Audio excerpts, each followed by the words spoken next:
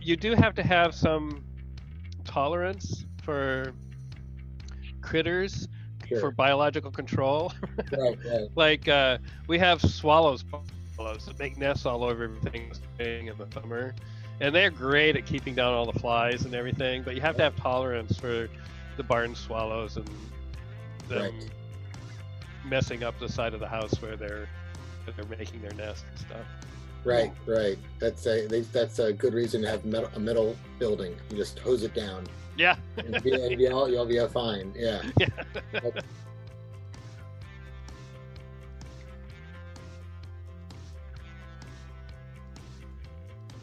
Welcome back to the Idea to Impact podcast, where we are talking to faculty, inventors, and entrepreneurs and bringing you their stories of experience with commercialization and technology transfer.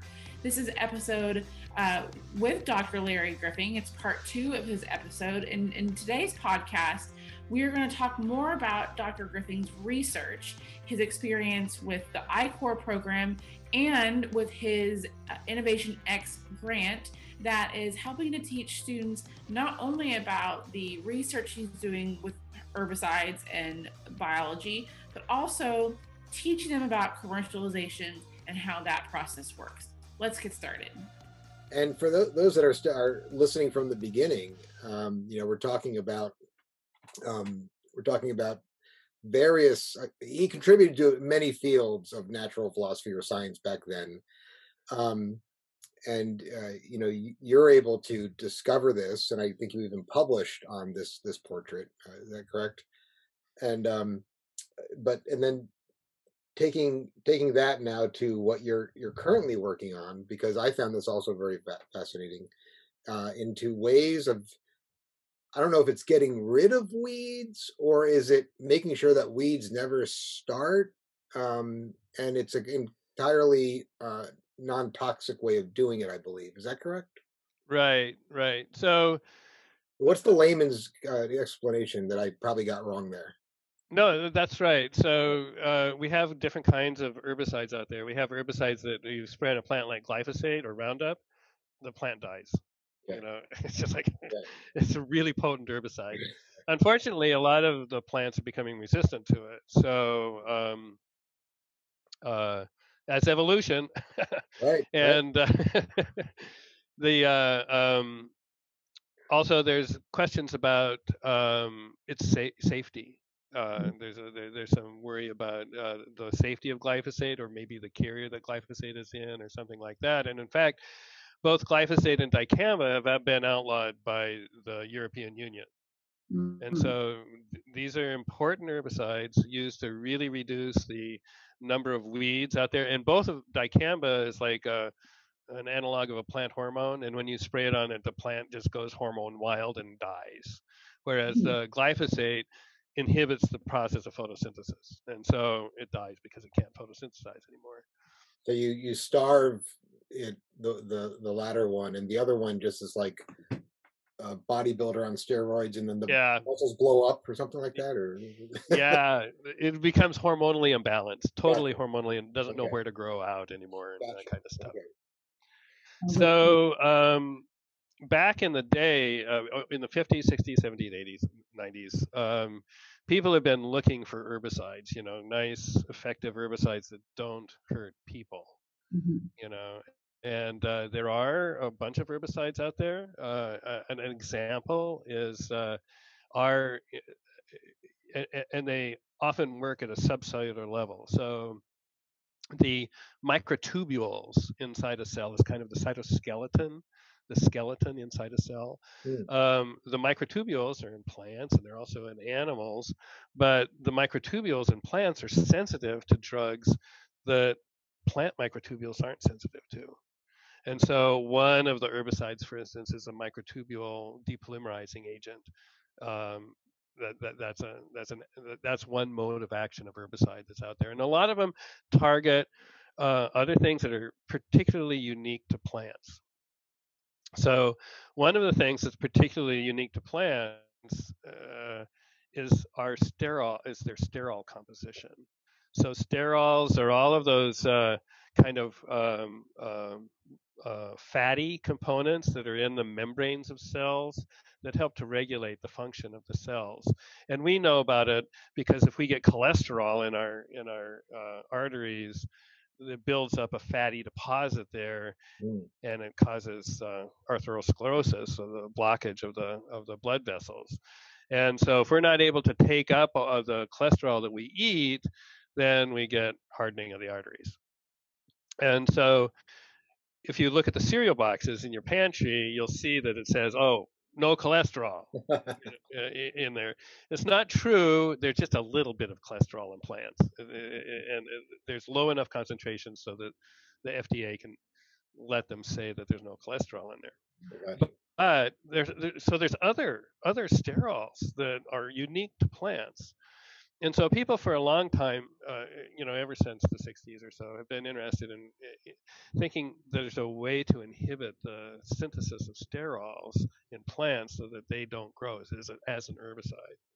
And they found a whole bunch of chemicals that inhibit the synthesis of sterols, and they all have a disastrous effect on plant growth, but they also have a disastrous effect, or in some cases, a beneficial effect on animals in very low concentrations. So statins, which are taken to lower your cholesterol, were originally identified as an herbicide.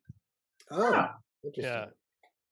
Yeah. So lovastatin is an effective herbicide, but it also affects our cholesterol metabolism. We don't want a whole bunch of statins out there. It's also really expensive. So what you want is something that's really low expense that can specifically address that single important growth component of plants. And so what we discovered was we were interested in how sterols get into plants originally.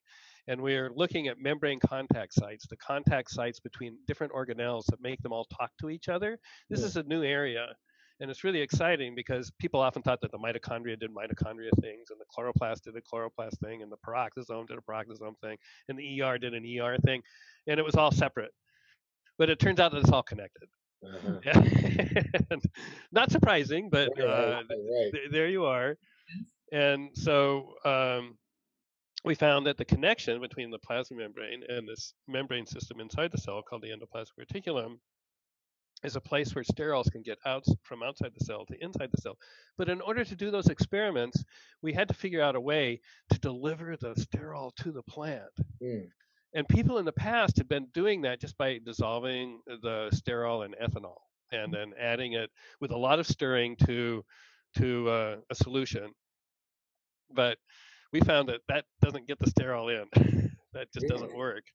And so when we discovered how to get sterols in, we thought, oh, we could also solve another important problem that people have had in this area of science, which is people realized that if you had mutations in the biosynthetic sequence leading to sterols, you got really severely dwarfed and non-germinating plants. Okay.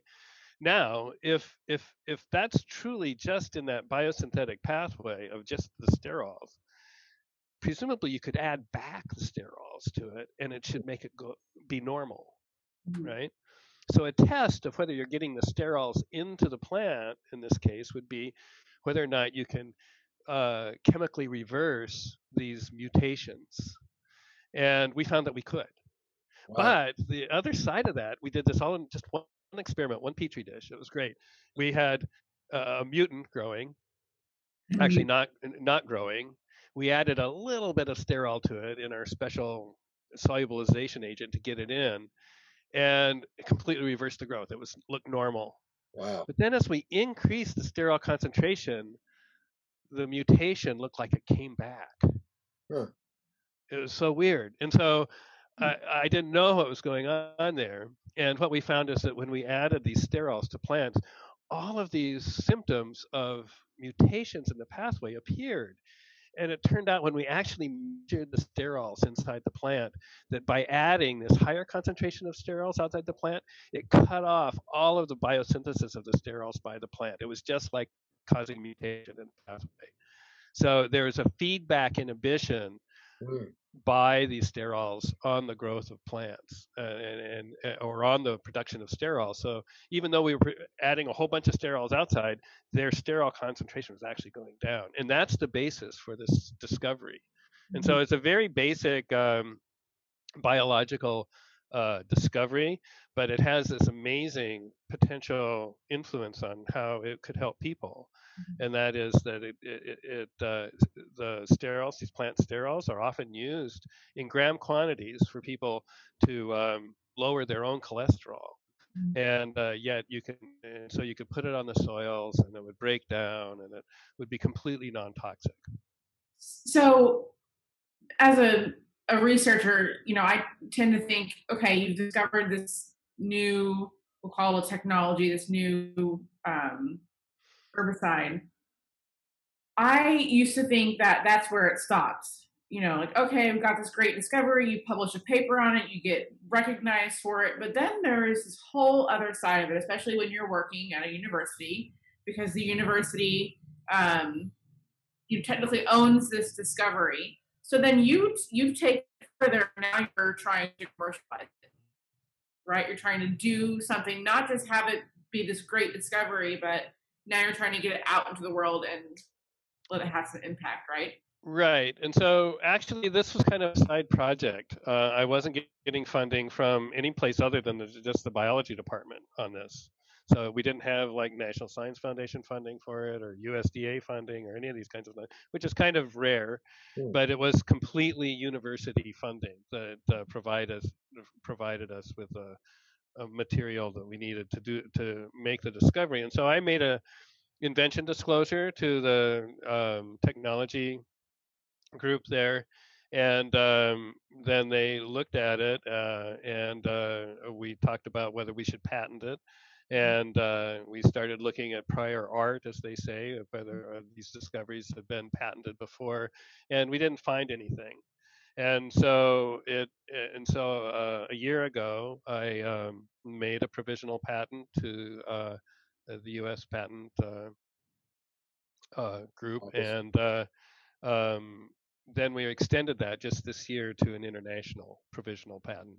So we have it protected in the sense that we have a while to prove its effect while we have it as provisional. So we're now doing field tests on it to see what we can do to establish its effectiveness out there in the field. So we talked about two different uses of your discovery. One was as an herbicide, which folks in the agricultural industries would be very interested in. And then there was also, you talked about people taking it in gram quantities to reduce their own cholesterol. Is this the same thing we're talking about for two different uses, this patent? Or are Yeah. we doing one? So we didn't patent anything that had to do with nutrient supplements. Gotcha. One of the problems is that that's already been nutrient supplements is kind of old news. So you can go down to the local store, to the local nutrient supplement place, and buy plant sterols and take those. The problem with it is that, again, and they even use some of the same mix that we have in order to get sterols in, but it's fairly unregulated. It's fairly cheap, and so it's not a drug. It doesn't have the same kind of drug right. Requirements that are necessary for. But that's the other nice thing about this discovery is that because it's non-toxic and not really a drug, we don't have to get it analyzed and approved by the Environmental Protection Agency. So the EPA step is a huge step, a huge hurdle that normal herbicides have to overcome, and we don't have to do that. There's so many, alphabet agency regulations that we've talked to other people about, from, definitely the FDA, EPA, that were taking them more than a decade right? I mean, Mhm. a dozen years or more, just before they could start really looking at commercial applications. They were still in trials, so that's a huge advantage. And if I'm in Mhm. this, if I'm in the ag industry, let's say I grow cotton because cotton is a big thing around here Yeah. in College Station area. Um, why? What benefits would your technology give me that maybe I wasn't already getting, or whether it's a direct benefit or an indirect benefit? Because I get the Oh, non-toxicity of it. yeah. So it would be a direct benefit because for we haven't tested it with lots of cotton plants yet, but Right? conceivably it would actually be cheaper for them to use this to keep the weeds down before they plant cotton Okay. than the current herbicides they use. So they currently use pre-emergent herbicides, but they're kind of expensive. And what we're trying to do right now is make a formulation of it so that it lasts a long time. They don't want to go out and spray their crops over the winter several Right. times in order to keep the Right. weeds Yeah. down. The weeds don't actually grow that much during the winter, but they don't want to do a lot of spraying in the winter, of course. And so we're trying to figure out the formulation that would be best for that. And that's probably the biggest challenge we have right now is working on the formulation. But getting back to the cotton farmer, we figure we could probably get it down to $10 an acre. Hmm. And they're Yeah. currently paying like on the order of $150, $200 an acre for their Oh, wow. herbicides. So It's a we have a whole order of considerable magnitude cheap, less. Yeah. yeah, it's a lot cheaper. So glyphosate is $5 an acre. But the problem with glyphosate these days is that it isn't the glyphosate that costs the cotton farmer money. Right. What costs the cotton farmer money is the glyphosate resistant seed that Bayer sells now. That's really expensive. Right. Right. And so that's actually one of the nice things about this using an endogenous chemical that's already in the plant and just having it feed back on the biosynthetic pathways for these, it's probably going to be difficult for them to acquire resistance to it. So there probably will ultimately be some resistance to it, but it might just require more or a slightly different sterol or something like that. But since it's such an integral part of their regulation Right. of growth, just adding this sterol to inhibit the whole sterol biosynthetic sequence might be hard to overcome. What we're working on in the lab now is, like I said, we were interested in sterile transport. One way that they could become resistant to it is if they blocked the sterol from getting into the cell, from them being able to sense it. And so we need to figure out what the transport system is and how easy that would be for the plant to change. Okay. And going That back to kind of the kindergarten version of this, if you're putting it into the soil, it's not going to negatively affect the cotton, right? The cotton's still going to grow well. It will affect, actually it affects small seeded things the most, which are mostly weeds. Okay. So it affects all these small seed. The bigger seeded things are a little more resistant to it because they probably have a little bit more sterol in their seed to rely upon when they germinate. Okay. So cotton has a big seed, corn has a big seed, beans have a big seed. So all of those things are a little more resistant to it. But the main thing is that because it's a natural product, it's almost, the way I view it is it's almost like the active ingredient in mulch. You know, when you add mulch to a garden, things don't grow. Right. Yeah. And it isn't just because it's covering up these little seeds and they can't poke their way out. There's an, inhib- an active inhibition going on there. Hmm. And this sterol might be part of that. I mean, that Okay. hasn't been proved yet, but it would be easy for it to be that. And so consequently, we think that this sterol, when it gets into the soil, is broken down fairly rapidly. So mulch only works for a short time, and why is because the active ingredients gets broken down. So the arthropods in the soil, the little bugs, Right. tend to eat plant sterols and break them down and that kind of thing. So we're also interested. One of the main things that we're asking money for now through granting agencies and whatnot is doing a chemical analysis of the soils to look at the rate of breakdowns of these sterols to see how long they last in the soil. So, getting back to the cotton question, if you put it on, this is true for all pre-emergent herbicides. You put it on, they last for a while before they get washed away or broken down or bound to the clay particles or whatever it happens to them, and then you can go in and plant your crop again. I see.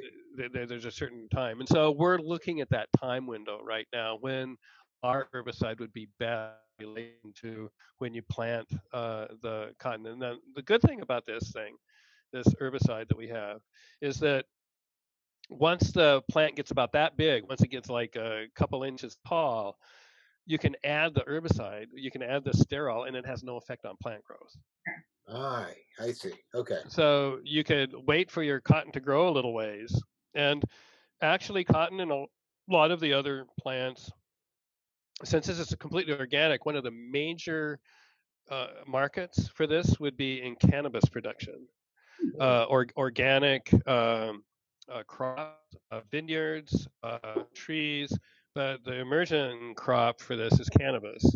And once you get a cannabis canopy, where the leaves are shading the background, they don't grow weeds.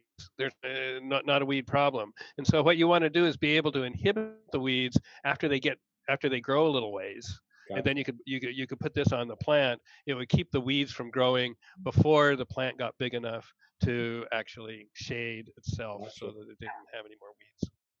There's an old parable about the wheat and the tares, or the wheat and the weeds growing up together, but you can actually now make it so that the weeds don't grow with the so to speak, right? That's pretty cool. Which could be really important now with this last election cycle. A lot of other states have legalized marijuana, and so that's a whole other podcast topic, is just how much that industry is growing and the opportunities that are going to come out of the legalization, Right. Yeah, in organic crops, it kind of depends on the level of mechanization they have out there, but people will spend $300 to $1,000 an acre just getting rid of their weeds. Wow. And as I mentioned, we can probably manufacture this thing at $10 an acre. And so we'll probably price it a little higher because the value to the farmer will be a little bit more. Absolutely. But the possibility of making a profit on this for Texas A&M and for us, the company that I made is Griffin Biologics, is pretty good. The profit margin will probably be pretty good. So speaking of that, it sounds like from what I read, you did an I-Corps project to get Griffin Biology started, to get this technology, to get some customer feedback. Talk about the I-Corps process for you. Yeah, that was really good. We really enjoyed doing that, and we were really lucky. We had the last I-Corps before the lockdowns. Wow. So we had it up in Dallas in February. Okay, this year then. Yeah. And so we did 150 interviews of people at all levels of the business. That's the cool thing about I-Corps, is they tell you to get out the building, don't try to sell your product, but find out if there's any demand for the product out there, because most startups fail because there's no demand for the product. Right. And so then there's this question as whether you have a product market fit. Once you identify the markets out there, does your product actually fit that market? And so we actually stumbled upon the organic crop area through the I-Corps program. We were thinking it would be more for row crops and that kind of stuff, but there's a big market out there for the organic in the organics area, and that's probably how we are going to make this company scalable, is to start by offering use licenses at use for organics and certain crops, then use for the row crops, or use for turfs. I mean, one of the other things that we found in the I-Corps through our interviews was that there'd be a pretty big market for this in the golf course industry, and in some places where they just don't want weeds at all to ever appear, like on aircraft runways and things like that. The amount of horrible chemicals they put on aircraft runways is crazy. We were able to, when we were up in Dallas, and we were able to go to DFW, to the guy that was in charge of keeping their runways going, and he said he'd love to have a product like this. Wow. Because they were right at the limit, right at the allowable limit for getting the runways cleared. Wow, that's kind of scary. I fly to DFW. There's a lot of runoff. I mean, that's a problem. Yeah, it all washes down into somebody's water somewhere, right? Yeah. Another reason why I won't ever live in Dallas. Well, I think he was a really good guy, and I think they did it safely. I did it within the EPA limits. Yeah. That's actually one of the things that we were surprised by when we did the I-Corps interviews, was that a row cropper, a guy in the Brazos Valley, is not interested in the safety or the organic component so much, the non-toxicity. All they have to do is follow the directions on the package. Right. If they follow all their directions, the EPA has already done all that work for them to figure out if it's going to be safe or not. So they have to have their own personal protection equipment and all that kind of stuff to mix the herbicides and all that kind of stuff. If they follow all the instructions, they don't care about the toxicity of the product, because the toxicity has already been controlled for through EPA regulations. And OSHA. That's a great discovery right there. It's something that you wouldn't necessarily intuit, but it makes total sense once you discover it, right?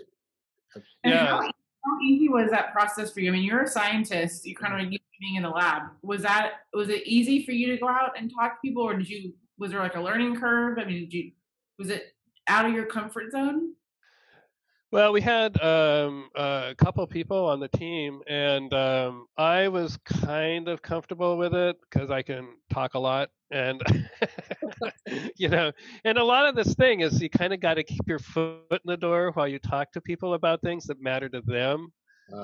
Right. You get the conversation going, and you can't really be shy about it too much. And so there were people on the team that were more shy, and I think they got much better at it over the time of the interviewing process. And so it's about 6 weeks, and with 150 interviews, we were able to get lots of good practice talking to people about this kind of thing, and we learned a lot about the whole industry, which was really important. And even with learning all of that, I mean, as just being able to get an organic herbicide registered just varies from state to state.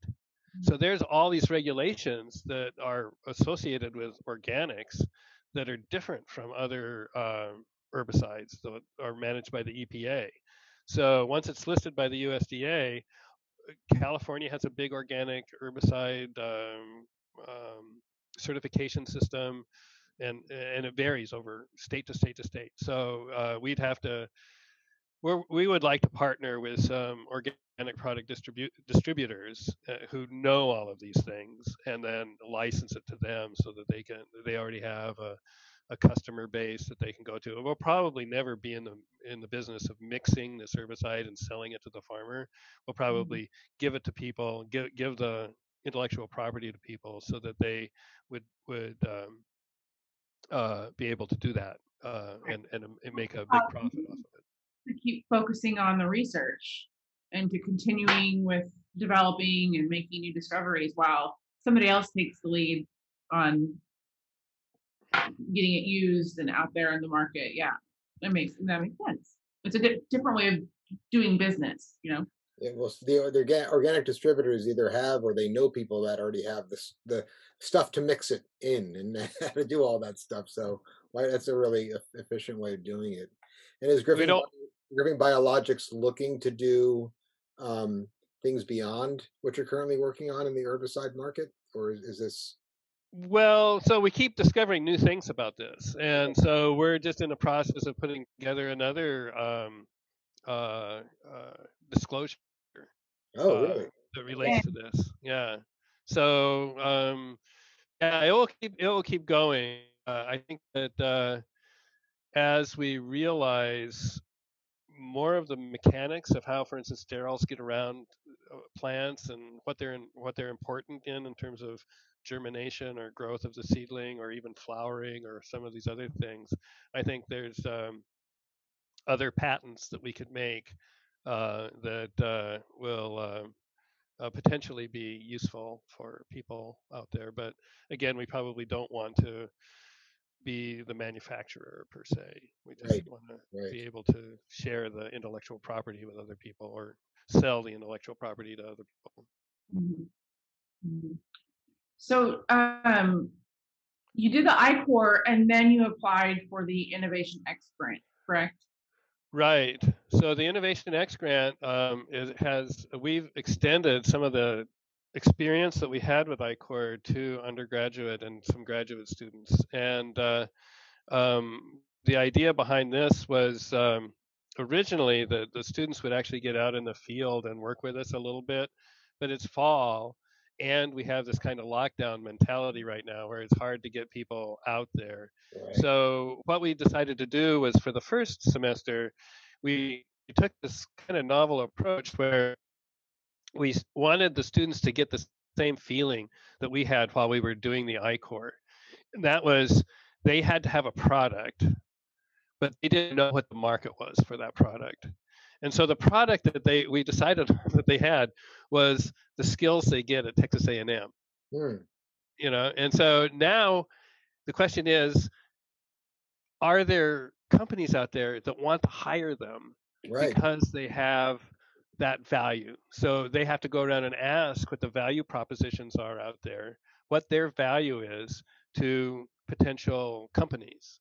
And it's been really interesting. We have chemical engineers, we have a whole bunch of, we have biologists, we have ag, planty people, marine biology people, all different kids at various levels in Right. it, and they're all interested in getting a job when all Right. this is done. And so we're trying to get them to go to the second level, you know, where you go to the HR people initially and they say, oh, we want a well-rounded person that can Right. communicate well. And of course, that's what everyone says. But who, where's the edge?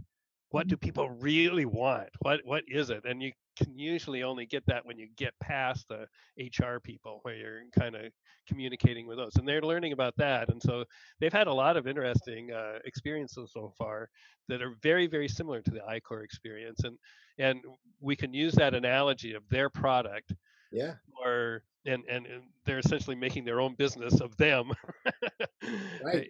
in this startup And the mode because customer they're and all client starting up. discovery. Yeah, they're discovering what their clients want. So are some students switching majors based on what they're finding? I don't know. Like, oh, no jobs there.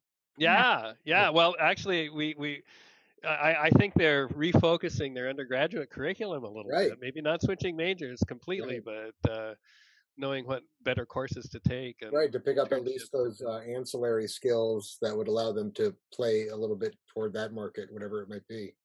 I Yep. think that's wonderful. I think it's a great. It's not only a cool application of the process, but from what I've seen from the time that I went to school, which was right on the cusp of getting an education for education's sake was valuable, and it's really just a high level trade school. You know that you're trying to get a job with this. I was right in the on the cusp of that.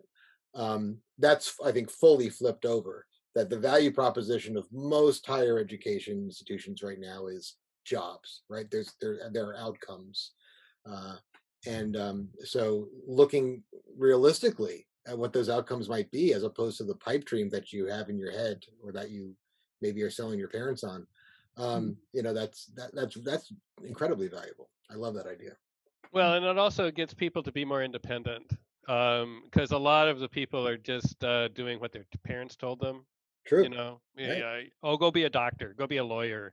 You'll make lots of money. You know, and the Right. parents probably don't know anything about the field. You know, but they know that who's ever a doctor or a lawyer probably gets adequate money to do what they're doing. But and so I see a lot of people like that in biology, where they're majoring in biology because then they can apply to medical school. But the trick is that medical schools accept people from all over the place, not just biology. And so it's kind of uninformed.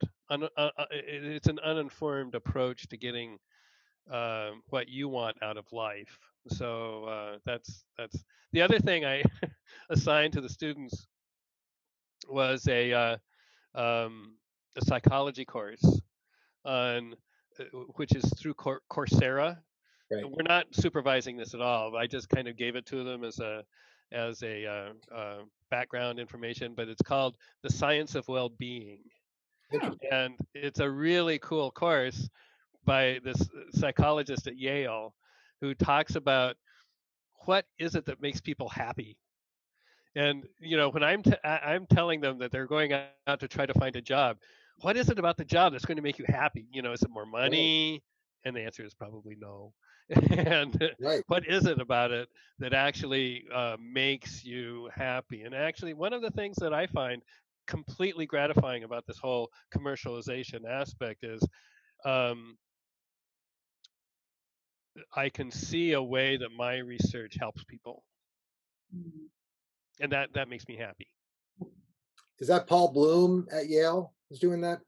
No, it's a lady. I forget her name. Yeah, but I can send you the link. Yeah. I really like that. I think we've heard that from a lot of inventors that we've had on the podcast about, they love their research. They love what they do, but what really makes them happy, what really keeps them going is knowing that they're doing something that's having a positive impact on the world. And certainly, it sounds like what you're doing is important. It's important for people to have plants that, aren't going to kill them because there's some sort of chemical on them. Yeah. Well, and then we don't kill everything else. Right. Some of what we do actually is so interesting. We're dealing with this chemical in a plant, but it turns out that chemical is not made by insects. And insects require it. Insects can't make cholesterol. Ah. I thought when all the insects were eating all the sterols, I thought they had a cholesterol problem. They were just trying to lower their own cholesterol. But they need the sterols. Gotcha. And so they go in and they eat plant sterols in order to make the molting hormone. Interesting. And if they don't get the sterols from the plant, then they don't molt and they'll never get to the adult stage. And so that's actually one of the future patent applications that we're looking at, is how to use this as an insecticide, basically. Right. Yeah. In the same way, just not letting them get big enough, right? Yeah. Right. That's fascinating. Yeah, there's other ways. Conceivably, we could make some plants more like the weeds, more tasty. And have the crops less tasty. Right. And then you wouldn't have to go around killing all these bugs. You could just have them eat your enemies. Yeah. Right. Well, I can see that being like an insecticide or pesticide or whatever that would be good, like indoors. People have like pets that they want to protect their plants they have inside, but they don't want to do harm to their pets if they happen to eat the plant that you sprayed it on, but it would help with things like fungus gnats and other insects that are growing on plants, Oh yeah, well, people can't use malathion, for instance, in any places where there's fish. And yet it is one of the more popular insecticides around. Mm-hmm. That would explain how my fish keep dying, but well, you also don't want to use the public water for. we have horse troughs out on our farm, and they have a well. They use well water, and because they're great big horse troughs, they easily generate lots of mosquitoes. Right. And so we put little bitty feeder fish, little bitty goldfish in there, and they get like this big. Oh wow. Yeah, you go on PetSmart and you get the little bitty goldfish. get really big, and they're really pretty. We got And they cost 65 cents. But if you use city water, they all die. well, it's chlorinated to an almost impotable level, isn't it? The Yeah, chlorine levels are because that of the high. chlorine levels. Here we Yeah. are talking about how bad College Station water is, and I'm still sitting here like I like it. Yeah. Beth's from College Station, and so she grew up on this. But I got to tell you, if my wife takes a shower and like I give her a hug or something, and she smells like she was in the pool. Yeah. The chlorine that's not just on your skin. And my one Mm-hmm. son, the one that kind of finished high school early as well, he looked all into it and he said, I think we're like 0.01, Dad, away from the EPA saying we have impotable water.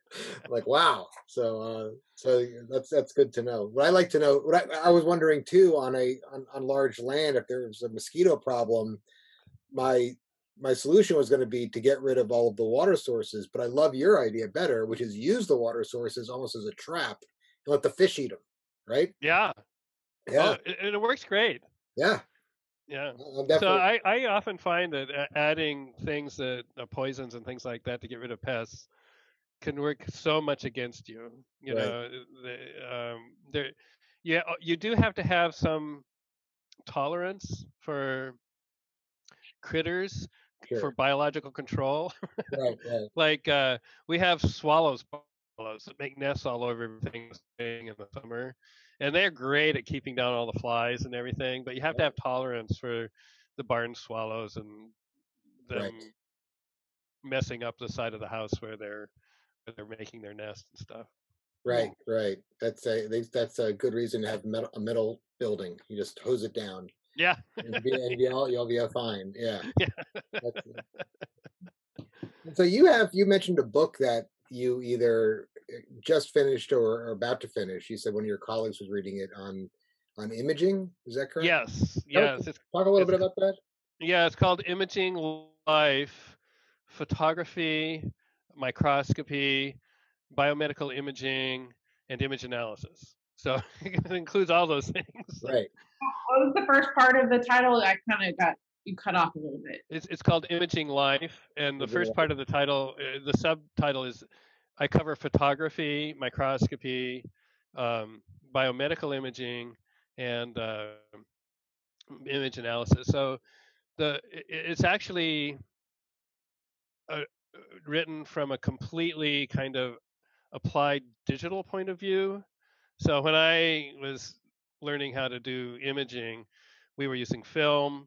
There was a completely different way of taking pictures than we do now. But I mentioned film in the introductory chapter as an old technology that is interesting historically. But other than that, the whole book is about digital imaging. And I cover different kinds of cameras, different kinds of ways of acquiring images. I have a chapter on the eye, that kind of stuff. But then I also have about a third of the book on image processing and analysis. And then the last third of the book is on more sophisticated modalities. So one of the problems that I see is that people, for instance, when they're graduate from biology here, they often don't know biomedical imaging. It's usually the biomedical engineers that actually teach biomedical imaging, like MRIs or CT scans or ultrasound. And so I have all of that covered in the book too, where they actually learn that. And I'm trying to do it all in one voice so that you're not having to go to one website and another website and another website to try to do it, and have it interconnected so that I can say, well, back in chapter 6, you learned about this, and here we're applying it here in chapter 13. So it actually makes a cohesive unit by which people can learn about imaging. So besides doing like a full color Mandelbrot set and like putting it up on your wall, or doing like a CT scan or something like that for medical purposes, what would imaging, like how would we be able to use imaging in biology and in the sciences? Well, so actually almost a lot of research is almost completely imaging based these days. So for instance, as I was talking about, cryo-electron microscopy is able to see single atoms now. Right. So you're actually able to purify a protein, put it under an electron microscope, and actually see the individual atoms in that protein. Wow. Yeah, it's pretty amazing. And so I talk about that a little bit. But the other thing that is very cool is that we think of CT scanning, this X-ray scanning that we Yeah. have for coronavirus and all that kind of stuff. There's been some amazing recent work in that. And one of the other X Innovation projects is Heather Prestridge's project, where she's looking at micro CT scanning of her whole biodiversity collection. So they have a biodiversity collection of all these stuffed animals and all these things in jars. You go into that area, and it's kind of like the room of prophecy in Harry Potter, where you're walking down these I've walked into there before, and you've got some strange creatures in there. Yeah. But they take these little fish or whatever, crabs or turtles, and they put them into a CT scanner. And you have big CT scanners, but for the little fish, you use these micro CT scanners. And they are being used all the time now for important 3D reconstruction of things. So they're pretty good resolution. They have fairly high resolution, but if you're trying to look at all the connections and nerves in the head of a fruit fly, you want to when you take that sample out and you're going to physically section it for electron microscopy, you want to make sure that there's no flaws in that head that you have fixed. And so micro CT is great for that. And so neurobiologists that are now learning about connectomes of things use micro CT a lot, but they're also used for biodiversity, where now you can actually look at the bone structure without dissecting the fish of all of these different fishes. And so Kevin Conway, who works over in wildlife and fisheries, he looks at all the different speciation going on, and you can actually get really interesting differences between different species of fish that's only really apparent on the basis of their bone structure. That's Wow. cool. Wow.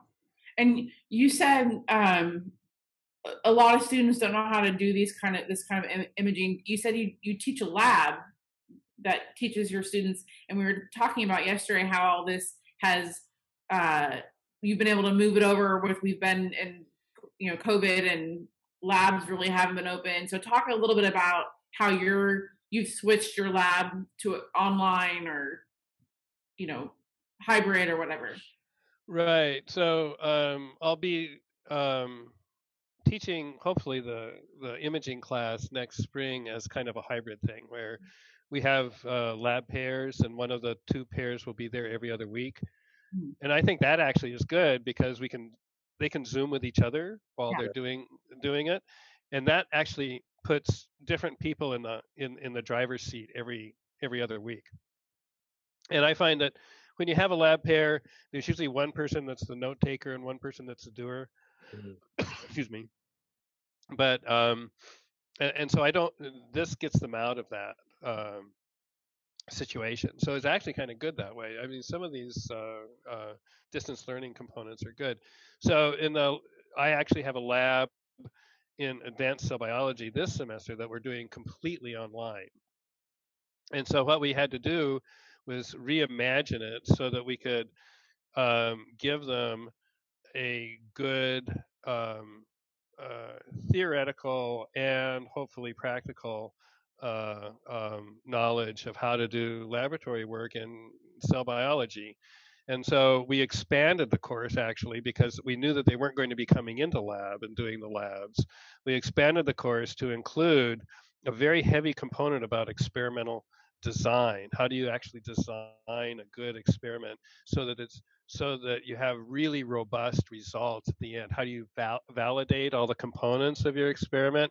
And how do you ask the question so that you aren't unintentionally biasing your own work? Right. What happens all the time is if you're doing hypothesis falsification, you win if you falsify your hypothesis. But on the other hand, no one will give you money if you have negative results. And so consequently, you need to have a model building kind of approach. And this book that we have by David Glass on it really does a nice job of setting up these different experimental models and how they are addressed by asking questions rather than just stating hypotheses. You still need to know hypotheses. You need how to convert your hypothesis into a question, but and vice versa.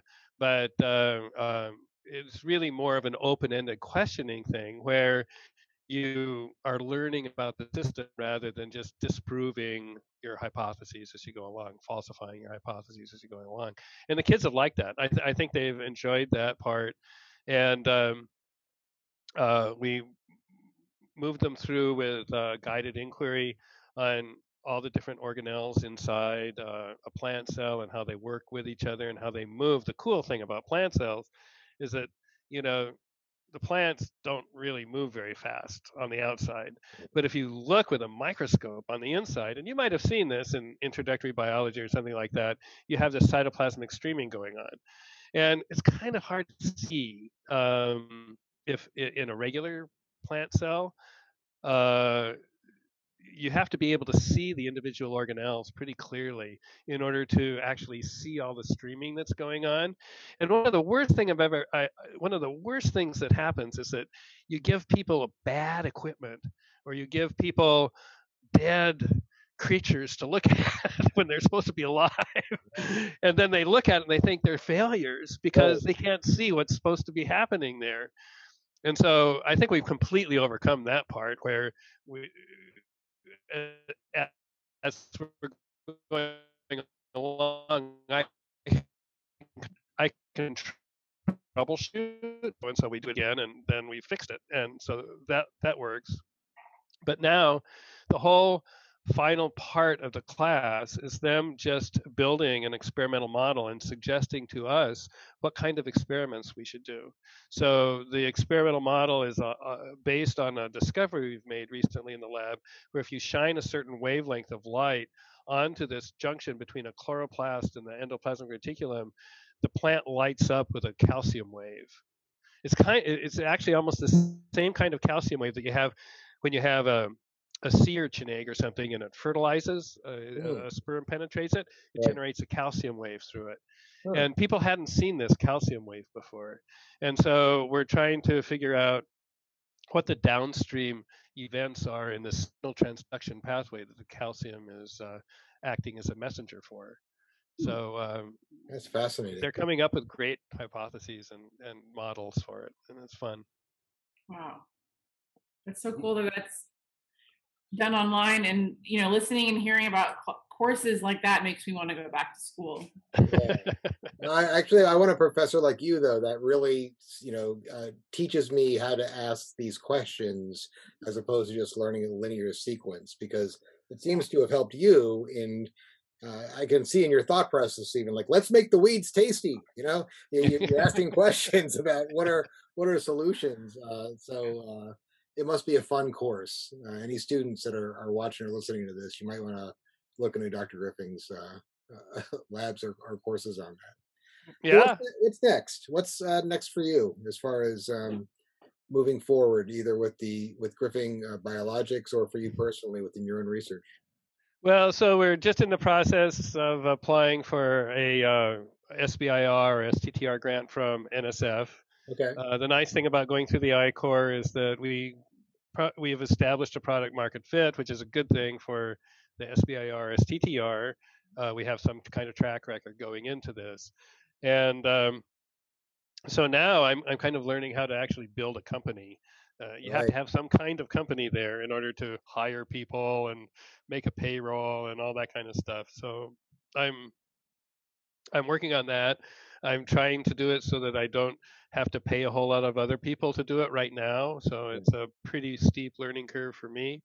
And my assistant director, who is my graduate student and now a postdoc. That's a big part of it. But the other side of it is that I've been gratified by some of the outcomes of some of these courses that I've been teaching. So one of my graduate students took this advanced cell biology course, and she's just really kind of carrying this whole project forward. She's my TA in the class this year, and she's asking cool questions and getting the students to be there's kind of a barrier between the professor and the student, but if you have the TA kind of in between there, that can actually facilitate a lot of discussion and stuff like that, and she's doing great with that. That's good. Good TA sometimes so defined too. Plug some SBIR resources. I know they have a ton of resources online, but our office with Tees, we're hosting an SBIR workshop in the spring. So it's going to be open to grads, postdocs, and faculty. So, I can send you information about that. It's going to be in the spring, and it'll be 2 hours a week over, I think, 3 or 4 weeks, where we're going to have different topics, all the way. We are going to talk about I-Corps, because I-Corps is an important component of being ready to apply for an SBIR, and it really kind of helps set you apart from other applicants having gone through that process. So I think that's amazing. Thank you so much for being with us this week. This was a really interesting conversation. And again, it was. Jack and I always joke that by the end of this, a year after doing these podcasts, we're going to have new degrees and biology and survey knowledge on all these different areas. Designing surveys, yes. So, Dr. Griffing, again, thank you for being with us. Again, I am Beth Duermeyer. I'm your host of the Idea to Impact podcast, and I also have my co-host, Jack Manhire. And we will see you next time.